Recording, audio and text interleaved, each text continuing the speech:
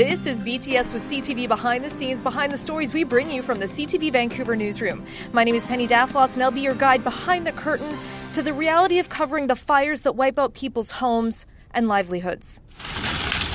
The sky's just lit right up. And the fire spread quickly, consuming 3 houses on Safflower Crescent, 2 garages, and damaging 11 other structures, even as the fire crews arrived at 3 in the morning. It just blew up, right? So it was nuts. We got up and looked through our window, bedroom window. The flame was 50 feet in the air. They are a sadly common story on local newscasts, the flames that rob families of irreplaceable belongings. Moments here and there where it kind of hits you, but it's just been a blur.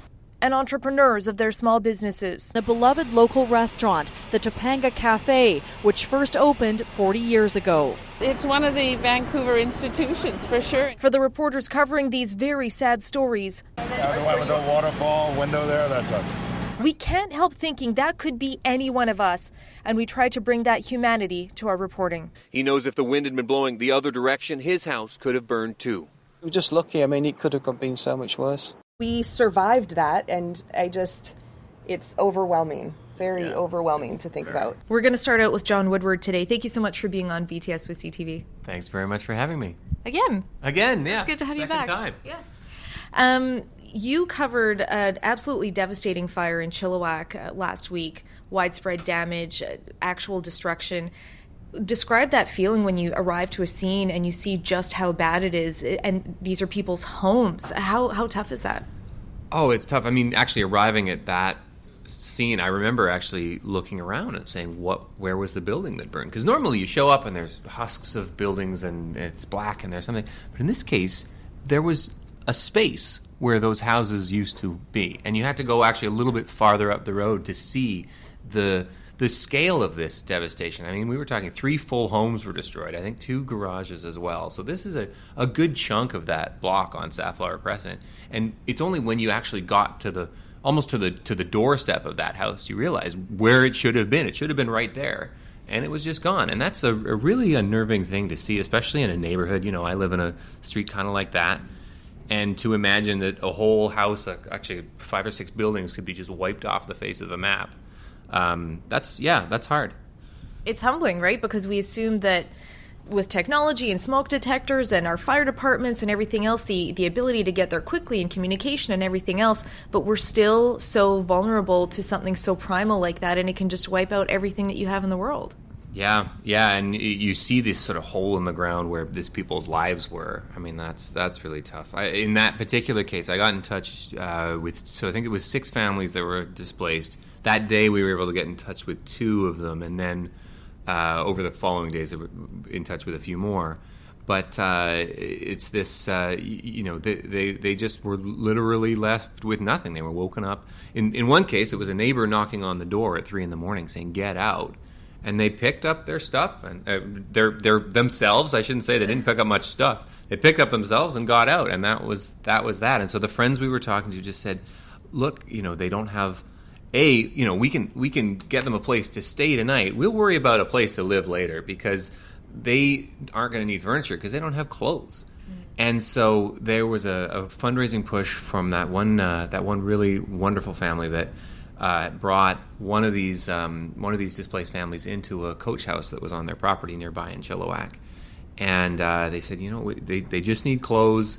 And one of the things I really liked was how the young girl, I think her name was Montana, she was about 7 or 8 or so, and the thing in her mind was this family, who's a friend of hers as well, that's one of the reasons they were so close, that girl needs a companion. So she went out and got a Beanie Baby and held it up for the camera. It's like, this is so she doesn't feel so alone. And I just thought that's really nice that a little kid could get that about what a fire could do. Is you really have nothing. You even a little Beanie Baby is all the companionship this girl had in the world at that point. And these stories, I mean, they're visually shocking to see, the flames and the scale of the devastation, but at the end of the day, these stories are actually about people. They're intensely personal, and it can be really delicate and challenging trying to approach people to talk about it. again, we when we do these stories, it's so that other people will think about the risks and will think about whether it's a plug for your heater. It's happened in the wintertime that it can be quite a fire risk, or a working smoke detector. That's why we do these stories. And when we approach people, it's very sensitive and it's a very delicate thing to try to approach them after something like this has happened. Yeah, that's completely true. So the family I was talking about before, their friends were very interested in getting the word out. But that second family was the exact opposite. So it was a woman that I approached outside her car because I could tell she had blankets with her, and it was clear they were trying to salvage what they could from the wreckage. And I said, "Hey, from CTV News, is there? We're just hoping to talk to people about it." And you could tell on her face right away. This is one of the toughest things I've ever been through, and the emotion was on her face. And I knew, that wasn't the time. She had her 10-year-old son with her, and it was tough. But they pointed over to the fire department across the street that was just coming out with a little cat carrier. And inside was this little cat named Coco, who they had thought had died in that fire. They'd spent 12 hours thinking they lost their cat as well. And out she comes, and the firefighters, there's this reuniting with this family together. And, she didn't want to talk, but I said, "Do you mind if we get a photo of the cat?" Because what a story, Nobody died in that fire, thank goodness. But the news that a cat had also survived, I just thought was a really, a really nice moment. And so we made sure we had a little note about that on the news that night, that the cat had survived. Well, it speaks to the dedication of the firefighters because they've got a big job to do, but they're also, again, thinking about the people at the heart of this and what matters to them. It's not just about saving their home. It's about the things that are important to them. And they recognize that, and I think that shows that recognition. Yeah, I mean, the firefighters, I can't think of a time recently where we've had to do a story about them doing anything wrong. I mean, for the most part, they're dedicated people. They hop on their fire trucks at a moment's notice, and they get the job done. And in this case, the neighborhood in Chilliwack was very tightly packed houses, which is good for density to a point, and it created a struggle in that when the fire was lit at the back of one of those garages, it spread very quickly through those tightly packed homes. So they were only able to start a defensive perimeter around the three homes and the 2 garages that were obviously goners. But if you went and you looked at that perimeter, you could see it was devastation on one side, and then some melted siding on the other. And so that shows you how effective they can be. If they mark that perimeter, I don't think the fire's going to go much farther.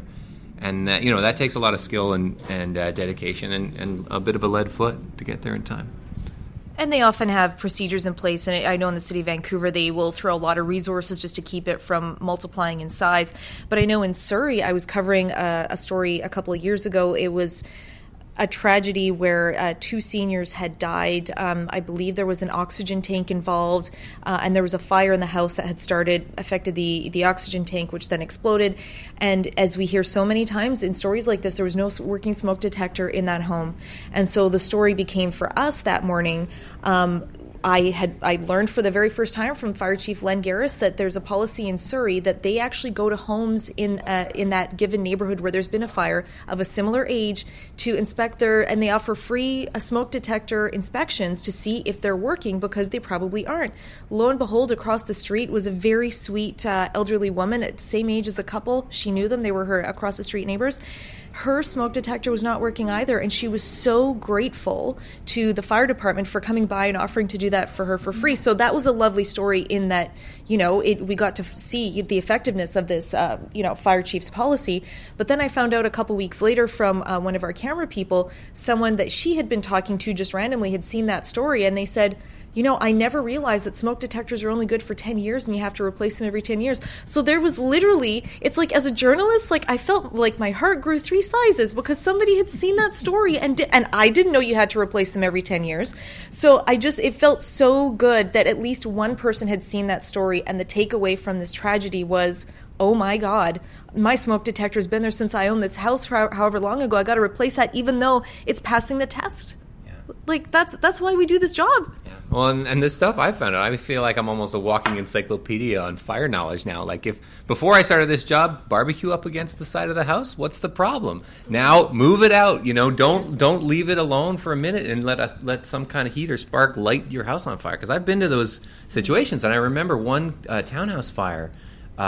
in Langley or Surrey, where that barbecue was just leaning against the side of the wall, and you could watch where the fire had gone up from there into the soffits, and then jumped townhouses through the roofs, and it went from being one guy with his barbecue up to 5 or 6 people's houses or homes, really, really wrecked.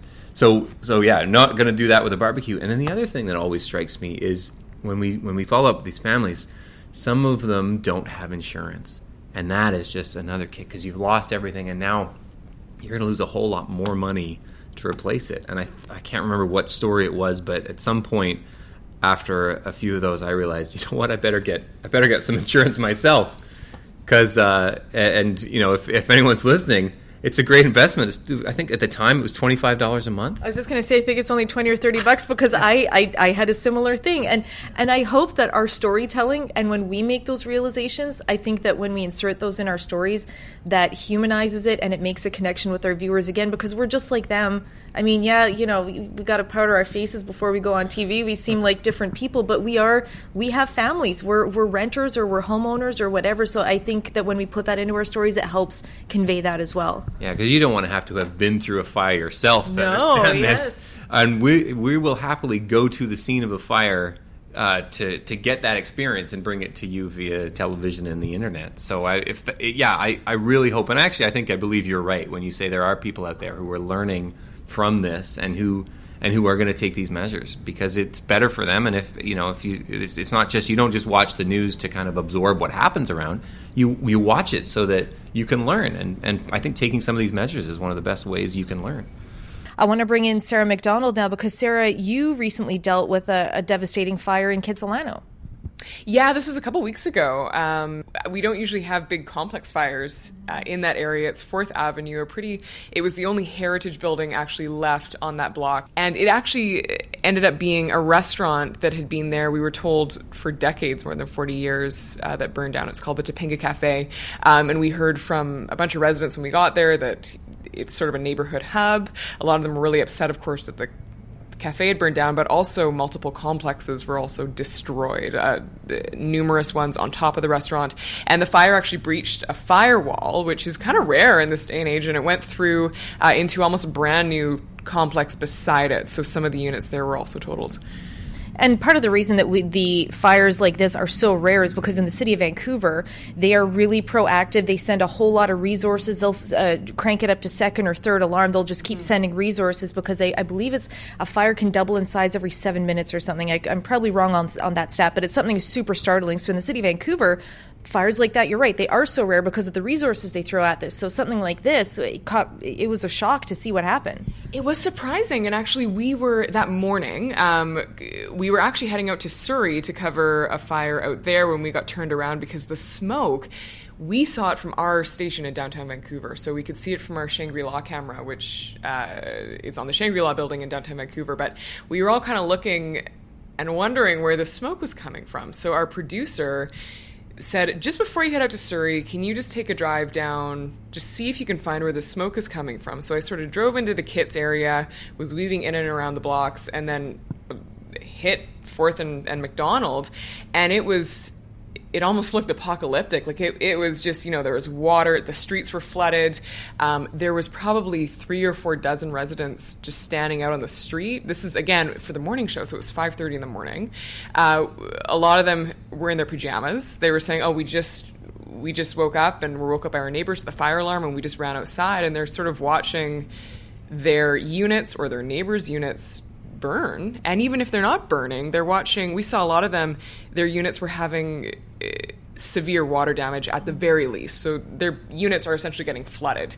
The good news in this case, which whenever we cover fires, as you know, Penny, that it's always good news when nobody's been injured or killed, of course. And in this case as well, also all of the animals got out, and there were it must have been an animal-friendly building, obviously, because there were more than a dozen, 2 dozen dogs, a bunch of cats, and that is something that often gets sometimes overlooked when we hear about stats of fires, is we'll hear, oh no, there were no fatalities, but then after the fact it's, but also maybe a few animals didn't survive. So it was it was good to see that all the owners were able to get their animals out, but also just barely. Some of them said they had seconds to grab their cats, grab their dogs, and just run outside. So paint us a picture then of, because the morning show it's a very long broadcast. You're able to kind of, as it's unfolding, you have to be reporting every 30 minutes on this. So paint us a picture of what it was like for you trying to gather information, relay it, be in position in time, because that's a hectic shift. Right, it is. But in that sort of, when it's live breaking news, the morning show is almost ideal for that from a broadcaster situation, because you're back on air every half an hour. And as a reporter, you know that it's good to be able to come back every half an hour and say, oh, we have new updates. Usually throughout the day, we would be posting updates on Twitter, posting them online through our website. But with the morning show, it goes by so quickly because you barely have time to catch your breath. You're up doing a hit, and then in this case, we would turn around, ask the fire chief or the deputy fire chief on scene, for an update. We'd get an update, and it was developing so quickly. And they were saying, okay, well, now this is a 3-alarm fire. Now we have more crews on scene. And as we were there throughout the morning, just more and more crews were showing up. More and more people started showing up. It was Kitsilano again, which is, and at this point it was, 7:30, 8 in the morning. People are waking up. Some of them came and said that we were watching your newscast and we wanted to know what was going on. So we just came down to kind of see what's happening. So typically with the morning show, in situations like this, we just said, scrap the script altogether, we're just going to go live. So typically with morning show hits, they're relatively structured in the sense of we have, our editors know what we're running, we have clips that we know what we're running from 4 o'clock in the morning onwards. In this case, we said, just scrap the script. We sent in some interviews with some residents, some people that had lost their homes, and we said, just let's get that clip and let's air it, and we'll just throw to that clip. So it's almost, in terms of a breaking news sense, it's kind of what journalists and reporters, I think, live for, in the sense of it's you feel like you're actually in the moment and in the middle of breaking news. So. And you are, and I have to say that it's not just Vancouver, but jurisdictions throughout Metro Vancouver. The fire departments are so excellent about being available to give us information because people want to know, and we're their conduit for that. A lot of them do have Twitter and other methods of getting it out there, but when it's safe for them, for the chief or the battalion chief, whoever's there to get away and give us an update, they are so professional and so excellent with giving us updates so that people know, because sometimes there are rumors and it's, I heard that there's evacuations. And so when we can go straight to the battalion chief or whoever's in charge and they are so forthcoming with the information, it makes all the difference in the world to be able to give people accurate information about what's happening. It makes a world of difference. And actually, last week we were in Chilliwack for another big fire, and yeah, once again, I mean, same thing, morning show. We were out there at 6 in the morning, and I think the battalion chief came up and right then and there is able to give us an interview on the scene, and our overnight cameras know this as well. They'll just come up and just the facts right away, which for us is so important to have. So just the numbers, people, residents homeless, buildings destroyed, any injuries or fatalities, of course. And for us, as you said, that is so important to have those facts before we go to air, and I would say most, if not all, fire departments in Metro Vancouver and Fraser Valley are amazing in that sense. And this was no different in Vancouver. We actually had the battalion chief offering to give us live interviews. It's such a great source. And a lot of some other officials, aren't like that. I think police is a bit different when it comes to getting interviews right away. But yeah, it was, it definitely makes a world of difference for us, and especially when every minute counts in terms of going live to air. And yeah, so we're grateful for that. Sarah, one of the toughest things is trying to approach people who may have been impacted, just to find, part of it is trying to find out what happened, what did you hear, what's going on, and you often don't know. Are you approaching a neighboring suite that maybe is still intact? Are you approaching somebody who's lost everything? It's a very delicate situation to be in. And you had a really awkward situation dealing with the Topanga Cafe fire. Right. Well, yeah. And as you said, it's always a bit of a delicate situation because I think in fires, especially, people are still in shock, understandably, and a lot of them are just standing there watching their homes burn and watching everything that they own. I can't imagine what that would be like to watch, everything that you own being destroyed right before your eyes. And we at the Topanga Cafe, the Kitsilano fire, we ended up talking to a couple. They were standing outside in their pajamas, and we just said, what's your story? What unit are you in? And they said, actually our unit is, and they pointed to the building that was burning, which was the Topanga Cafe building, and they said, that's it. Up until a moment ago, thanks to my friend who brought some clothes, I was wearing pajamas and a cell phone with no charge and some shoes, but I just now, like, the list of things that is in there that's gone, like the wedding band, and anyways, it's all gone. It's our 15th anniversary today, so it's not the ideal way to celebrate that. But, you know, we're okay. We're alive. Yeah. The fire department is here. They got here at a good time. The management and ownership of the building are here, very supportive. And me and our camera guy, Murray Titus, we were kind of standing there, and it's what do you say at that point, right? It's watching somebody have that realization. It's tough. You feel for them. It's heartbreaking. It's heartbreaking. So, and especially in this case, that couple, they were also really positive, and they said, you know what? We're alive, so that's all that matters. We're alive. Our neighbors are alive.